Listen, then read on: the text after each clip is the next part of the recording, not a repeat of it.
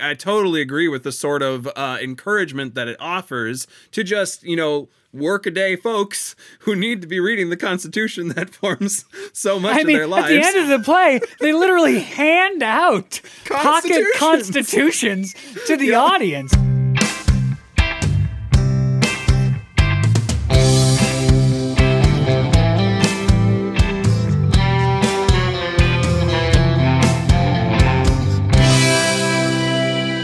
Hello, everyone. Welcome back to No Script, an unscripted conversation about theater's best scripts. I am Jackson Nikolai. I am Jacob Mann Christensen. I am so glad to have you all with us and you here, Jackson, for another great episode of No Script. We're talking about a script that has a lot of prominence in the past 10 years or so, contemporary script, and also like a weirdly, it's almost like the stuff in the world happened and then we were like, we should do this script. Right. But I promise you that's not what this is just on our schedule to do at this point in the season. And it's just like, the world is ready for this play. In fact, I would not be shocked to see some productions of this play done in different theaters across the country, probably in the fall, depending on what the rights situation is with it, I guess, given some of the stuff we'll talk about in the context section.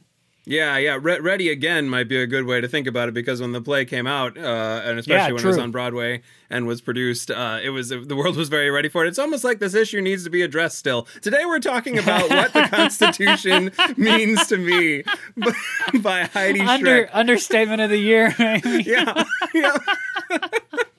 Today we're talking about What the Constitution Means to Me by Heidi Schreck. A great play. Excited to have the chance to read it. We'll get into the context around it, but yeah, it's, as Jacob said, it's been a play that's had a pretty great run the last couple years as it's been developed and as it has moved into various different mediums. So I'm excited to have the chance to get to talk about it. Yeah, I really am too. And I'm also excited because this is going to be sort of a weird episode for us to do for a couple of reasons. One of them is the type of script this is. Truth be told, it's the kind of play that's a little surprising to me that anybody wrote down ever. I mean, because of its prominence and its Broadway run and the thing on Amazon, people want to read it, and it is a very readable play, I'll say that. But it's almost not a play in the sense of it not being a narrative piece of work, really, in any sense. It's almost more like storytelling, or more like stand-up comedy, or more like a really passionate, interesting, funny speech. And now, in saying all that, it does seem to be designed to be replicated and produced without the people who wrote it to be able to do it. It has characters, it has a situation, so it's certainly theater in the sense that it's a piece of live performance art happening in front of people. But this is just all that to say, this is just going to be a very different kind of script for us to figure out how to talk about. So much of it is live and in the moment, like stand-up comedy is. Yeah, it's a really visceral script, a lot of semi-autobiographical stuff, some just straight-up autobiographical stuff. It's also got a lot of kind of oral history sort of nature to it. There's some transcripts brought in from court scenes and things like that. So, yeah, it is going to be a sort of interesting play to deal with on a thematic level or on an analysis level. It's also an interesting play for us to be talking about specifically because of our own demographics and identity as human beings. Yeah, this play is about women and the way in which women and the law in America have interacted. Of course, based on the title, really specifically the way that the Constitution and its interpretation and its amendment have impacted women through the generations of Americans. And Jackson and I are men. And so this is one of those situations where we try to do the thing that we think is the best way that we can approach it, which is to recognize who we are and what our perspective is, and to also encourage you to not make this your only perspective. There are really spectacular articles, journals, reviews written about the show that you could engage with. There's also a film of the show that you can watch and engage with on your own and with the people in your life. Yeah. If the hope of our conversation is to have a good conversation about it, we have conversations about theater's best scripts. This is certainly one of those scripts, and we hope that from this conversation you go and watch it. It's on Amazon Prime, or a recording of it is on Amazon Prime, free to watch for Prime users. So yeah, I hope that you continue any sort of enjoyment you get from this conversation by continuing on and either watching it or accessing those other opinions as well. Well, all right, we will get to the script here in just a second, but before we do that, we want to invite everybody who hasn't already to head on over to patreon.com/noscriptpodcast. That's all one word, patreon.com/noscriptpodcast. If you go over there, you can become a supporter, a financial supporter of the podcast, and we are incredibly blessed and grateful for the folks that are already doing that on Patreon. Really, the fact that the podcast has had the life that it's had, we've been able to do it for this long, we've been able to have these discussions, that is thanks in no small part to the fact that the costs for running this podcast are able to be supported by the folks on Patreon. We love to do this show. It's not free to do, though. There's a huge time investment, but on top of that, there's just straight up money investment that has to go into making the show. If the folks on Patreon weren't supporting us, we couldn't do it. So we want to encourage you, if you haven't already become a financial supporter, please at least think about it. It is really cheap to do, we think. We've tried to make it accessible to everybody. There's a $1 a month tier that you can access, and it'll $1 a month out of your account that goes to help support the running of the show. There are higher tiers if you can afford that, but the $1 a month even is a huge help to us over there. Of course, there are perks, which you can check out when you get over there. One of them is knowing in advance what scripts are coming up, what things are scheduled through the end of the year. So if that's interesting to you, or if you want to get a heads up on what's going to come next season, consider supporting the show. But really, the major benefit is knowing that you make No Script possible. So to those of you who support us on Patreon, thank you. We are so grateful. You make what we do possible. If you haven't, please consider it. Patreon.com/noscriptpodcast. Yes. Thank you all so much for being patrons of the show. We super appreciate it, and we will see you over there. And last thing before we jump into our conversation about what the Constitution means to me is to point everybody, I guess, point back to, point into the Refer future. again toward. See us to invite back. Oh, that's what, okay, let me restart. Yeah, so we go. The next thing before we talk about what the Constitution means to me is that we want to invite everybody back to No Script 2 weeks from now, 2 episodes from now. Of course, you should check out the next episode as well, but this promo is specifically for the episode 2 from now, which is our special guest episode for Season 8. We are delighted to have Jeffrey Sweet join the show. Mr. Sweet and I have had a wonderful conversation on the play Lemon Sky by Lanford Wilson. Of course, based on the way podcasting recording works, there's no curtain to pull back. We already had the conversation. It's going to come out in a couple weeks. It was very enjoyable. Jeffrey Sweet has tons of incredible stories from the industry. He is a playwright and a teacher out of New York City and a screenwriter, and you will want to hear what he has to say about someone that he knew personally and brings a lot of that into it as well. Lanford Wilson's play Lemon Sky again. So that episode, special guest episode, Jeffrey Sweet, be there or be square 2 weeks from the release of this episode. If you're listening along, 2 episodes forward in time if you're back listening. Yeah, excited for that conversation. Excited to share it with all of you. We will see you then for that one. But for today, let's get back to the script. Back to the script. All right, so I'm just going to give you just a brief context on both the script and on Heidi Schreck. This is the first script we've done by Heidi Schreck, and so just to give you just a brief introduction to her, she actually went to school at the University of Oregon for, I believe it was English is what she eventually landed on, but all while doing a lot of plays throughout her time in college. My understanding is she was one of those people that like started with something else in the theater department, got her. Yeah, they converted her over to the dark side or whatever. Yeah.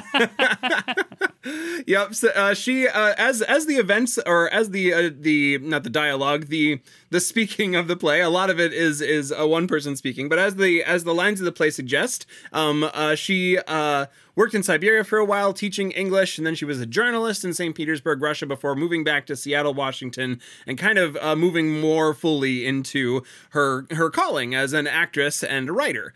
She has been a writer on a number of different projects. She's a screenwriter in addition to her playwriting. Her first play, Creature, was actually directed by Leigh Silverman, and then her subsequent plays are There Are No More Big Secrets, The Consultant, The Grand Concourse, and then she's written for a number of TV shows as well, as I mentioned, including Nurse Jackie. Interestingly, we haven't talked specifically about any of her plays before, but we've talked about a play that she won an award for as an actress.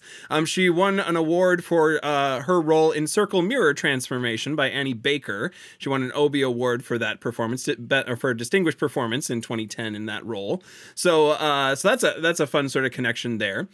She wrote this play, What the Constitution Means to Me, starting in 2017. It was directed by Oliver Butler at that production, and it was commissioned by True Love Productions. The next iteration of the play, it had its West Coast premiere at Berkeley Repertory Theater in 2018. A number of other, it had its off-Broadway premiere in 2018 as well, and then had its main Broadway premiere at the Helen Hayes Theater in March 31st of 2019. Then subsequently after that had a sold-out show at the Kennedy Center Theater, at Performing Arts Eisenhower Theater in Washington, D.C. in 2019. And then in 2020 also had a showing at the Mark Taper Forum Center Theater Group in that year as well. So this play has just had a juggernaut of a journey from 2017 to 2020. It also, as we've mentioned frequently, was turned into an Amazon filmed production on Amazon that you can watch on Amazon Prime, which I highly recommend that you do. That production also starred Heidi in the title role of Heidi. I believe the last production I read out had a new cast in 2020.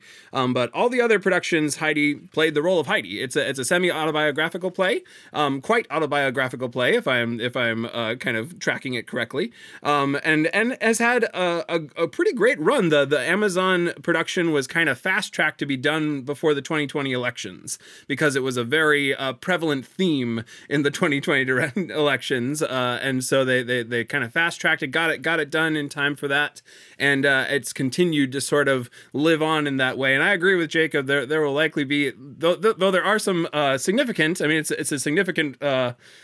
In terms of how many lines you have to memorize for this play, there will be some hurdles to regional theaters doing this, but not hurdles that can't be overcome. This play would be very relevant, very pertinent, and would present a great role for people to dig into. So excited to get to the chance to jump into it and talk about it. Yeah, absolutely. So I have absolutely no idea how to do this synopsis. I definitely lucked out this week. I was thinking about it. I was like, I absolutely lucked out this week. Because it's part speech, it's part story, it's part history, it's part debate. It's so the show is the character Heidi, who again, it's tough to call it a character or her a character because it was played by Heidi, the playwright, right. And the character's character, quote unquote's name is, so it's really just her. Gives this, it's not a long play, maybe, 90 minutes, 2 hours, would be, I think 2 hours would be long for this show. So it's like a long presentation, a short presentation that has theatrical elements given by her. It's not a one-person show in the sense that there are other people. There is a male actor who plays basically this legionnaire character. I'll describe what that is and why that's important in a minute. And then at the very end of the show, a high school woman is invited. And my understanding of the script is that this is to be an honest-to-goodness, genuine high schooler. And that if you look at some of the cast lists from the productions, there's more than 3 people listed, presumably because of laws surrounding casting minors in shows. And so there had to be multiple high school women involved in the production on a rotating basis. And the script sort of reflects that as well. And so this high school character comes in at the end of the play and has a debate, like a formal on-stage debate. Like I was in debate in high school, like that kind of debate with the Heidi main protagonist. I don't know if even that word really applies. The speaker, Heidi, at the end of the play. The framing device for this it's sort of a pseudo one-person show with these two characters floating basically at the beginning and at the end, is that the show starts with Heidi saying basically, when I was, a teenager, 15, I would go across the country to these Legionnaire events that were held where I would give speeches, prepared speeches and extemporaneous speeches on the Constitution, on what it means to me. And then I was so good at it that I won awards, and I kept doing it more and more and more. You can sort of see that, again, this is all, semi-autobiographical. So it's true of Heidi Schreck's real life. And you can sort of see how that evolves into when she went to college eventually. She, was going to study law initially, of course, after all that. And it ended up being an actor and a playwright. And so that you could sort of see that come out of this part of who she is. So the framing device is now as an older woman, older than a teenager at least. She's looking back on that time, and she basically recreates those speeches, sort of, with a very strong backwards lens, with some distance, with commentary on the speech she was giving. So that's the role of the Legionnaire male character too. He sort of functions as a facilitator for the speech, offering what time limit she has, giving her the prompts to speak and things like that. And so she speaks about the history somewhat of the Constitution, about its personal relevance to her in her life then as a 15-year-old, what her sense of the world was then and how the Constitution related to her, and now, much later in life, what her sense not only of how the Constitution relates to her now as that much later in life person, but also on the things that she wasn't prepared to say even at 15 about that. There's quite a bit of sort of constitutional history. You learn about some really important cases, some really important amendments throughout, again, in that sort of political, speechy sort of role. And you also hear a really incredible, moving story about her grandmother that's told in sort of sections as she moves through. And I would call that like one of the main narratives in the show. It doesn't occupy a ton of stage time. It's just that's one of the few like beginning to end journey kinds of narratives that we see, which is the story of her grandmother who married a man in Washington State, and they lived there. He was wonderful. They had a bunch of kids. He died, and she ends up marrying a very abusive man who actually ends up sexually abusing one of the children. And the sort of journey of discovering what that legacy means for her family, what that impact was on her grandma, evaluating the choices made, evaluating how the law interacted with them and with other women like them throughout the history of this country. That all sort of wraps up in the speech section, which is the end of part one. It actually ends up being, I would imagine, more like 2/3 and 1/3. About 2/3 of the show is that kind of speech. And then the final third is this debate where I believe a contemporary, true-to-life high school woman is invited to have a debate about should we abolish the Constitution of the United States. And based on who the person is that's on that night, the Heidi character either takes pro or con, and a lively debate ensues between the two characters. There's also audience interaction at the end. They decide who won the debate, and then there are a series of kind of fun questions. What song do you like to dance to? I don't know. What's your favorite flavor of Skittle? I'm making these up. I don't think these are actually in the play, but they're just examples. They're not heavy or political questions necessarily. I suppose they could be, because those questions are also pulled from in this case, they're pulled from the previous night's audience. And then the show ends with a prepared or planted question, which is like, where do you see yourself? Heidi asking the teenage woman, where do you see yourself in 30 years?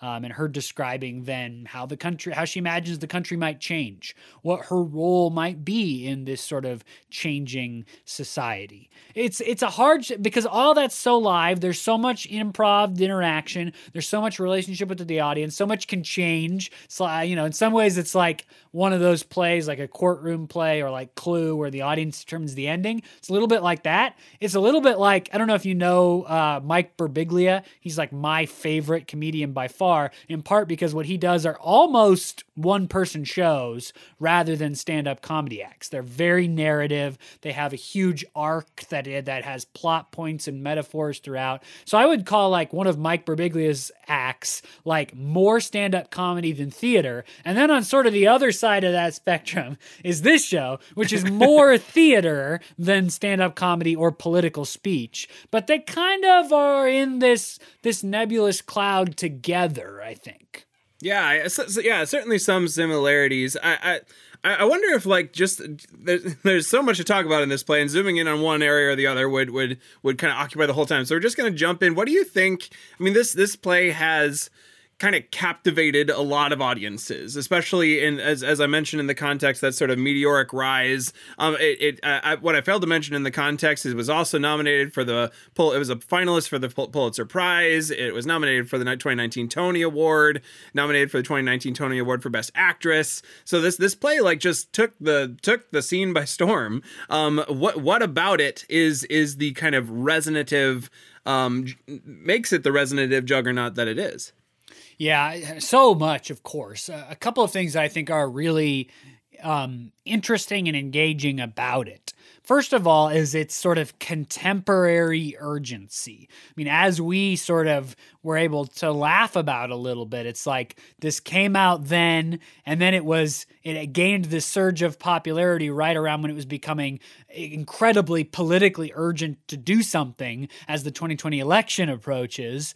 And then again, we're sort of feeling like the play has a new urgency now in the wake of the Roe v. Wade decisions. And regardless of where you stand on that particular issue, this is in a lot of ways a play that deals with that issue, the complexity, the power relationships involved, the pain involved, and actually specifically talks about it in the sense of the way that the Supreme Court and the Constitution have historically dealt with this issue and issues like it. So it has a real urgency in the sense of speaking to something that matters so much in our society.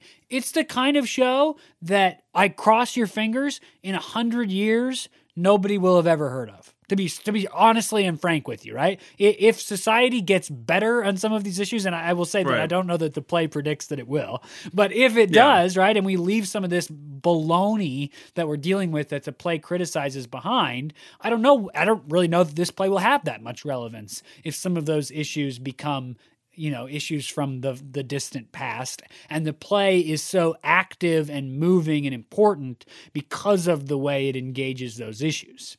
Yeah. I think that's an interesting insight and like knock on wood for that possible future. But yeah, I would think Heidi Schreck would like root for that. I mean, even though it matters to her career, like in 100 years, if nobody knows what this play is and is shocked by when they discover this text dealing with these old fashioned beliefs and ideas that these people had 100 years ago, like Heidi Schreck would be thrilled with that, I'm sure. All right, and it'll have been a part of it because what this play does is it brings that conversation into the spotlight, and it brings it into the spotlight in a way that like has an expert explaining something that many of us find elusive, right? Like constitutional law, constitutional consequences for laws and decisions being made is a topic that not everyone wakes up and engages with. Probably pretty unfortunately, because if we did, maybe there would be some more kind of cultural awareness around it. But what this play does is it presents the information, especially around, I believe, the 9th and 14th Amendment of the Constitution,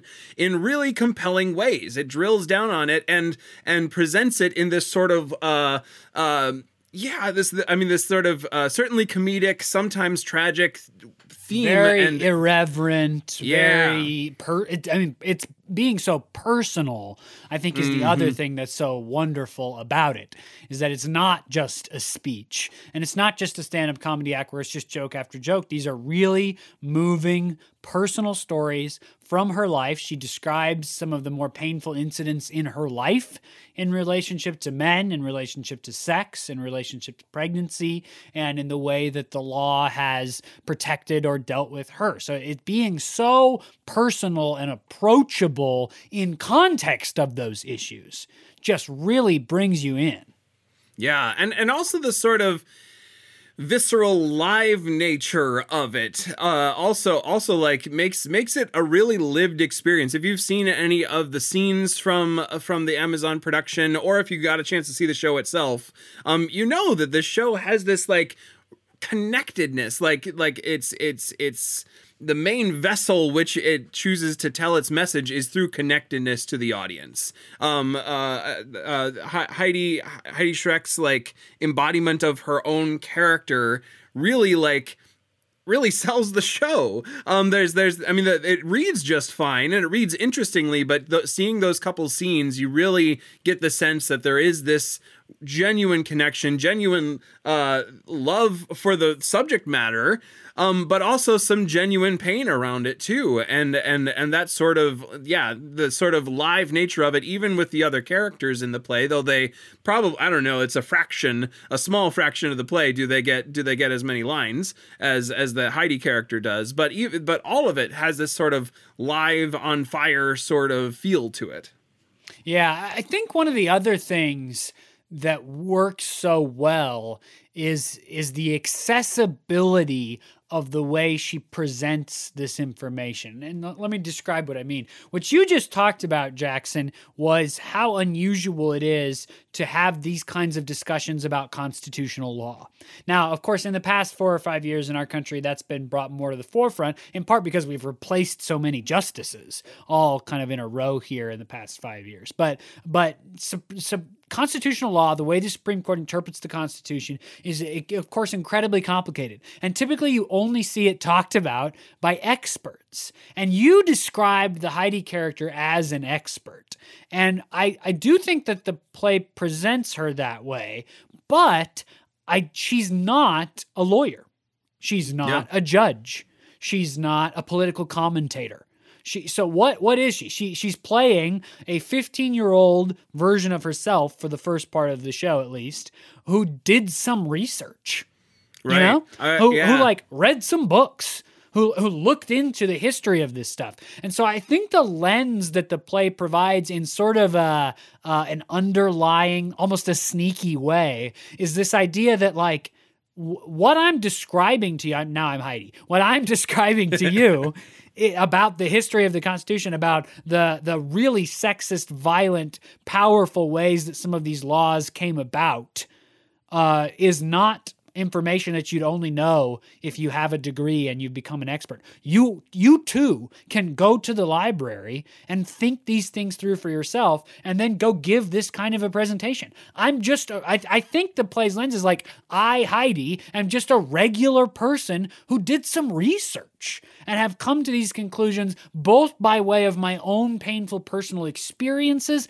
and through the kind of research, frankly, anybody can do. Yeah, I think that's a useful correction on the term expert, and I wonder if the like true meaning of the term amateur is closer to it. A lover of a subject matter is the actual term for amateur. Colloquially, it means other things, but the actual term just means I don't do this professionally, but I love it, and so I commit my time and my energy to it. And I wonder if that's a little bit closer. And I totally agree with the sort of encouragement that it offers to just, work-a-day folks who need to be reading the Constitution that forms so much of their lives. At the end of the play, they literally hand out pocket constitutions to the audience. I mean, I really believe that part of what this play is like a slap to like, it's not that hard. Right. You could read it sometimes. And another vessel that kind of makes that point clear, I think, is the debate at the end.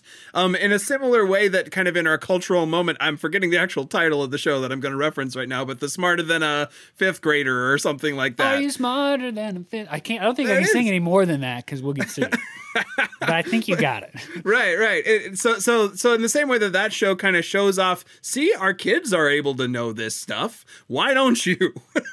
No, I agree. Yes. You have that sort of like moment at the end of the play where, you know, these young, very very intelligent kids, basically young adults, not young adults, kids, they're teenagers. They come on and they just have this really robust debate about the Constitution, a debate that switches on a given night too, which is an interesting sort of script thing about it, is that the Heidi character will swap which side of the debate she is on based on a given night, based on perhaps on which of the younger actors are coming that night. So it's this kind of important moment at the end where you see these young minds able to grapple with the complexities of the Constitution, and you wonder, well, maybe I could, you know, at least read this thing that they gave me at the end of the play. Well, and I think on the flip side, the other thing that the script does pretty consistently throughout is I don't know that I would call it an outright rejection or a total criticism or anything like that, but I do think it poses a question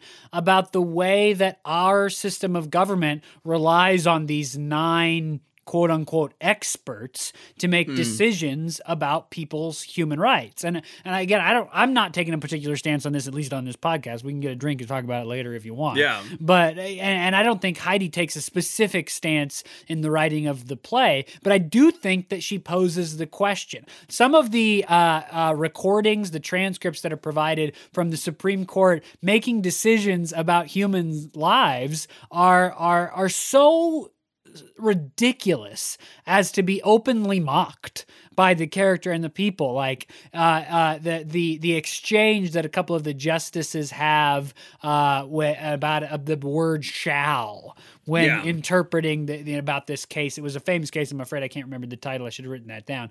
But the case in which the Supreme Court decided that the Colorado, I think it's Castle Rock Police Department were not obligated to intervene to protect a woman and her children from their abusive spouse, that the Constitution did not obligate them to step in and protect that family. And there's a recording of the justices, and this is just after Heidi said, you look at the transcript and they don't even really talk about the human or the impacts or the danger, the fear that she felt about the way that she reached out to the authorities in her town for support and help. They spend the time discussing grammar, and they end up in a debate about the word "shall."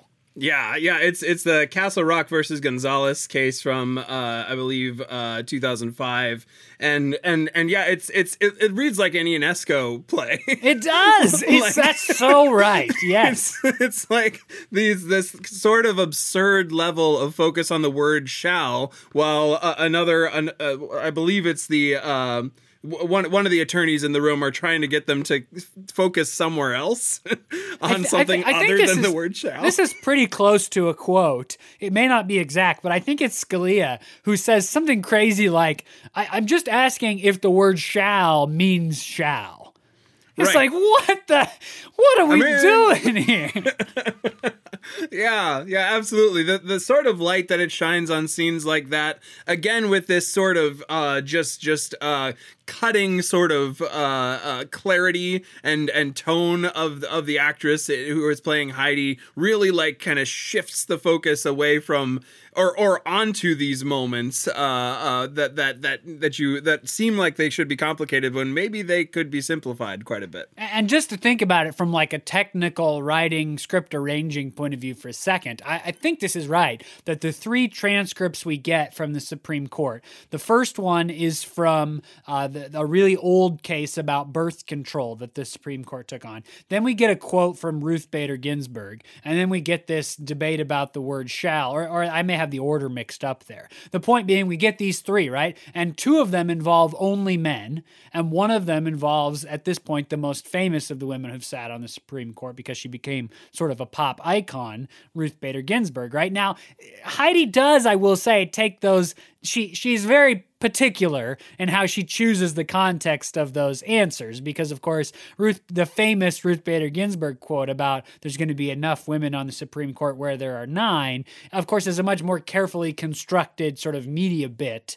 Not to say that she didn't believe it, she obviously did, but it's not quite the same as cutting like an exchange totally out of context from a Supreme Court dialogue, right? So there's some careful and artful arranging, but what she does with the arrangement is sort of point out out the ludicrousness sometimes of these so-called experts, especially when most of those experts, an exponentially large percentage, have been only white men throughout the history of the country. These are the quote-unquote experts that are literally determining people's human rights. And you get the snippet from the birth control exchange, so carefully arranged and cut for and handed to us as the audience, is these two men, at this point it's a lawyer and a justice, trying to talk about birth control and basically stuttering and coughing through the whole thing, because they almost like, I can just imagine like their faces are beet red and they're sweating from like embarrassment and awkwardness about talking about birth control. And they're making decisions about the rights of women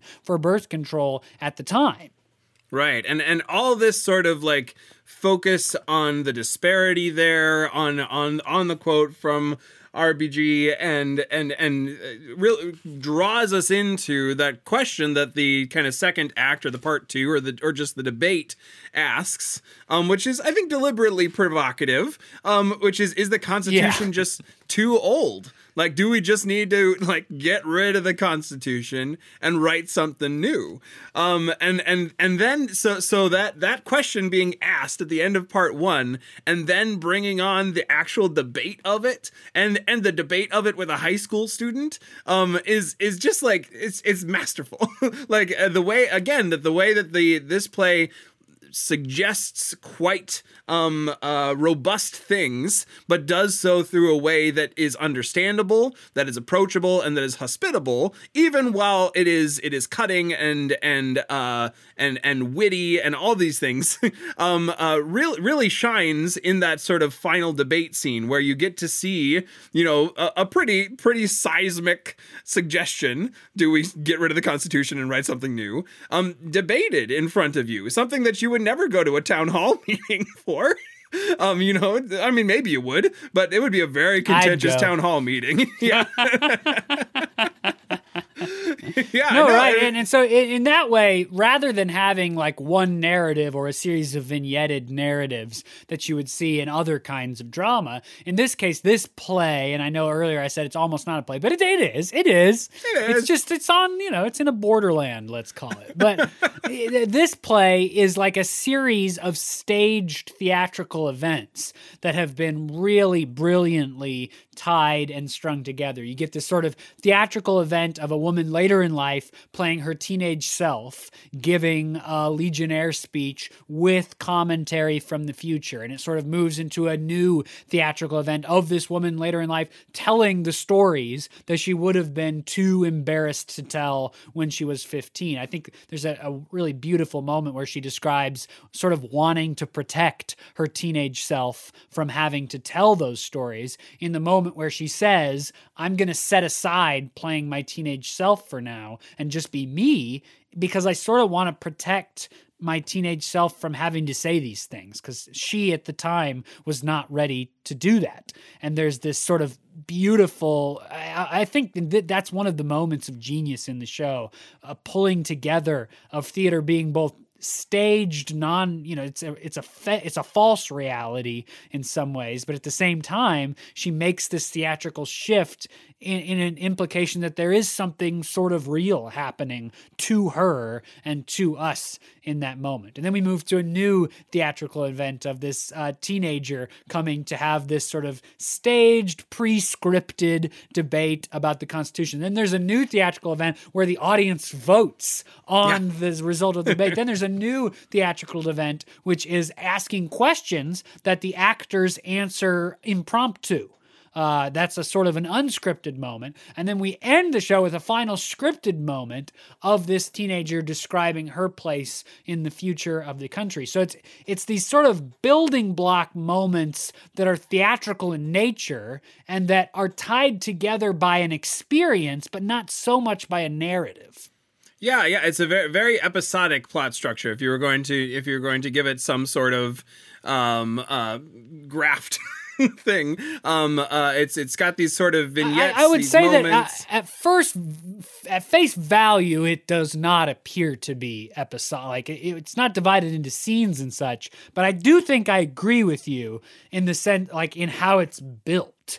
It flows from one to the other, but like we've described, they are these almost separate moments that just fit together in sort of a way that you would describe as episodic. That you kind of go on the ride for. You the first act, the scenes that you described, her kind of stepping in and out of her character. You also have this other, basically side character, pretty literally side character of Mike, who plays the Legionnaire, who eventually, through the stage directions especially of the script, but through the action on the stage, moves away from being this sort of judge of her and her speech to being, I believe the word that is used eventually is clear that he's become her ally or her assistant on stage. So he starts to like hand her things, various props and things like that. At one point she invites him to kind of say who the actor is in another of these kind of like real / pseudo real scripted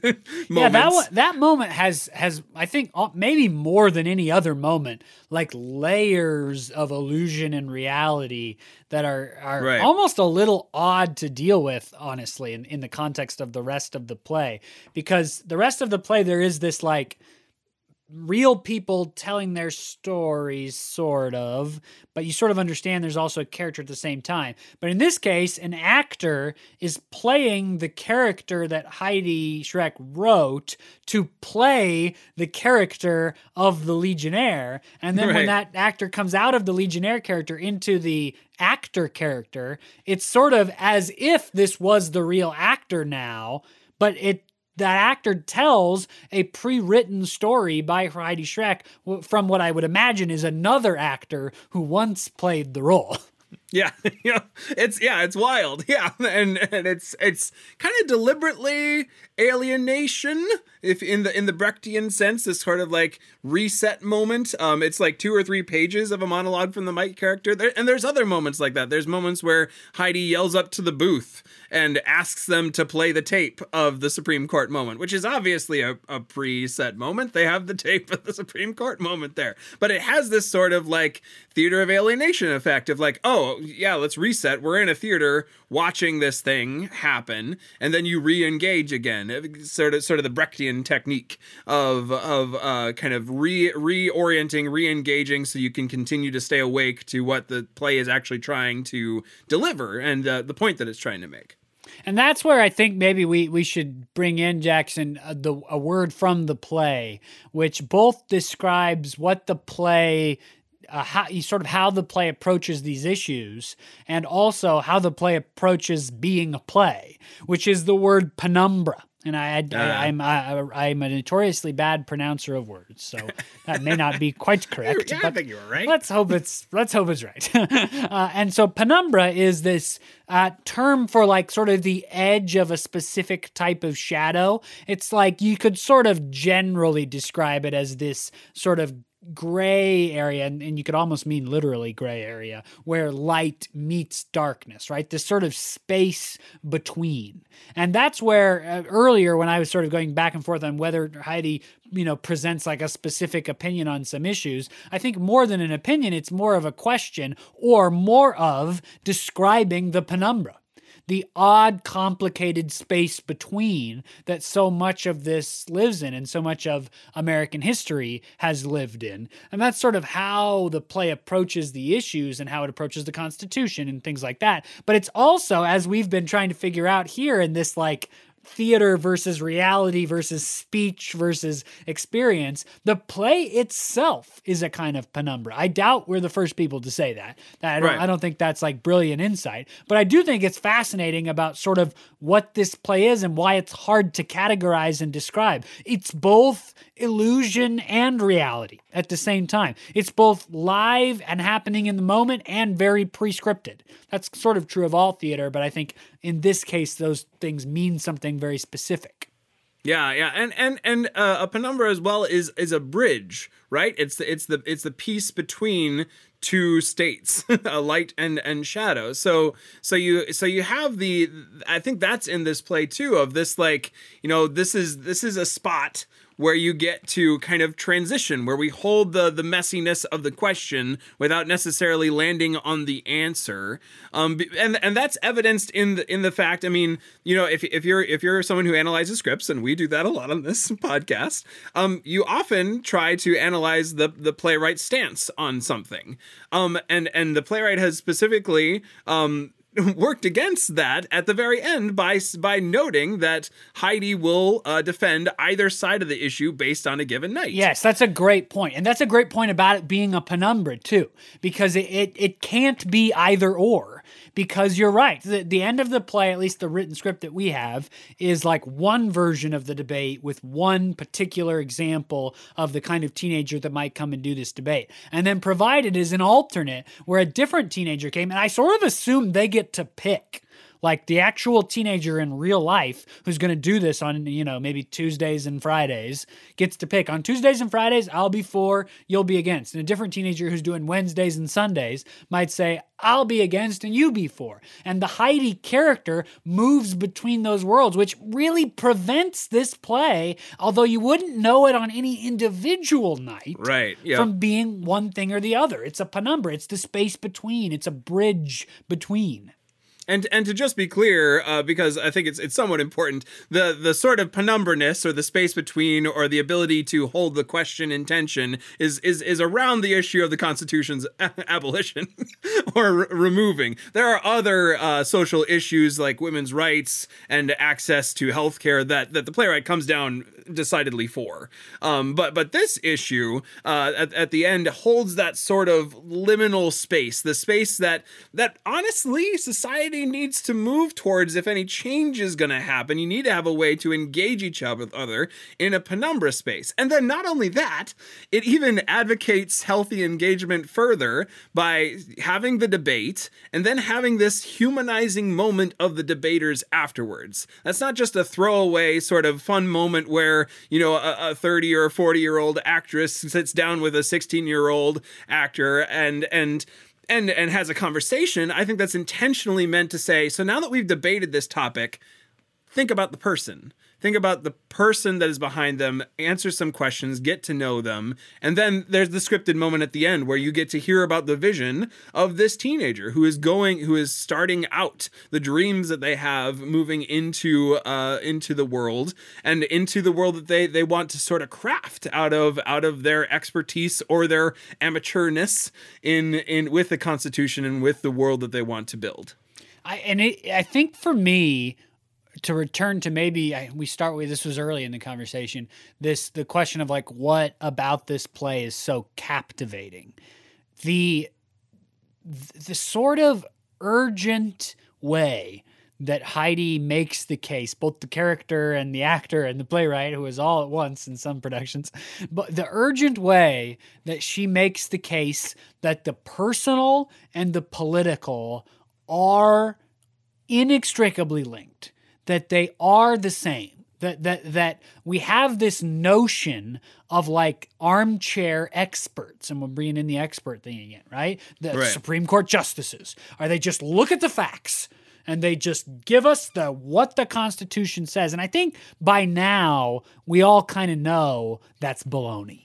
And in this play, I think Heidi really takes, if more than any other subject, maybe besides just sort of generally the injustice against women, maybe more than anything else besides that, the idea that she takes to task, though not by name, is the idea that all this can be divorced from our personal stories. And she goes on to point out things like when the Supreme Court decided on the birth control issue, lo and behold, at the time, several of these armchair experts who were deciding about birth control were having affairs and desperately needed a way for their mistresses not to get pregnant. So, what do you know? Suddenly birth control is allowable. And so it's things like that she paints that portrait alongside her own personal stories. The story of getting into a car with a boy in college and being pressured to have sex with him.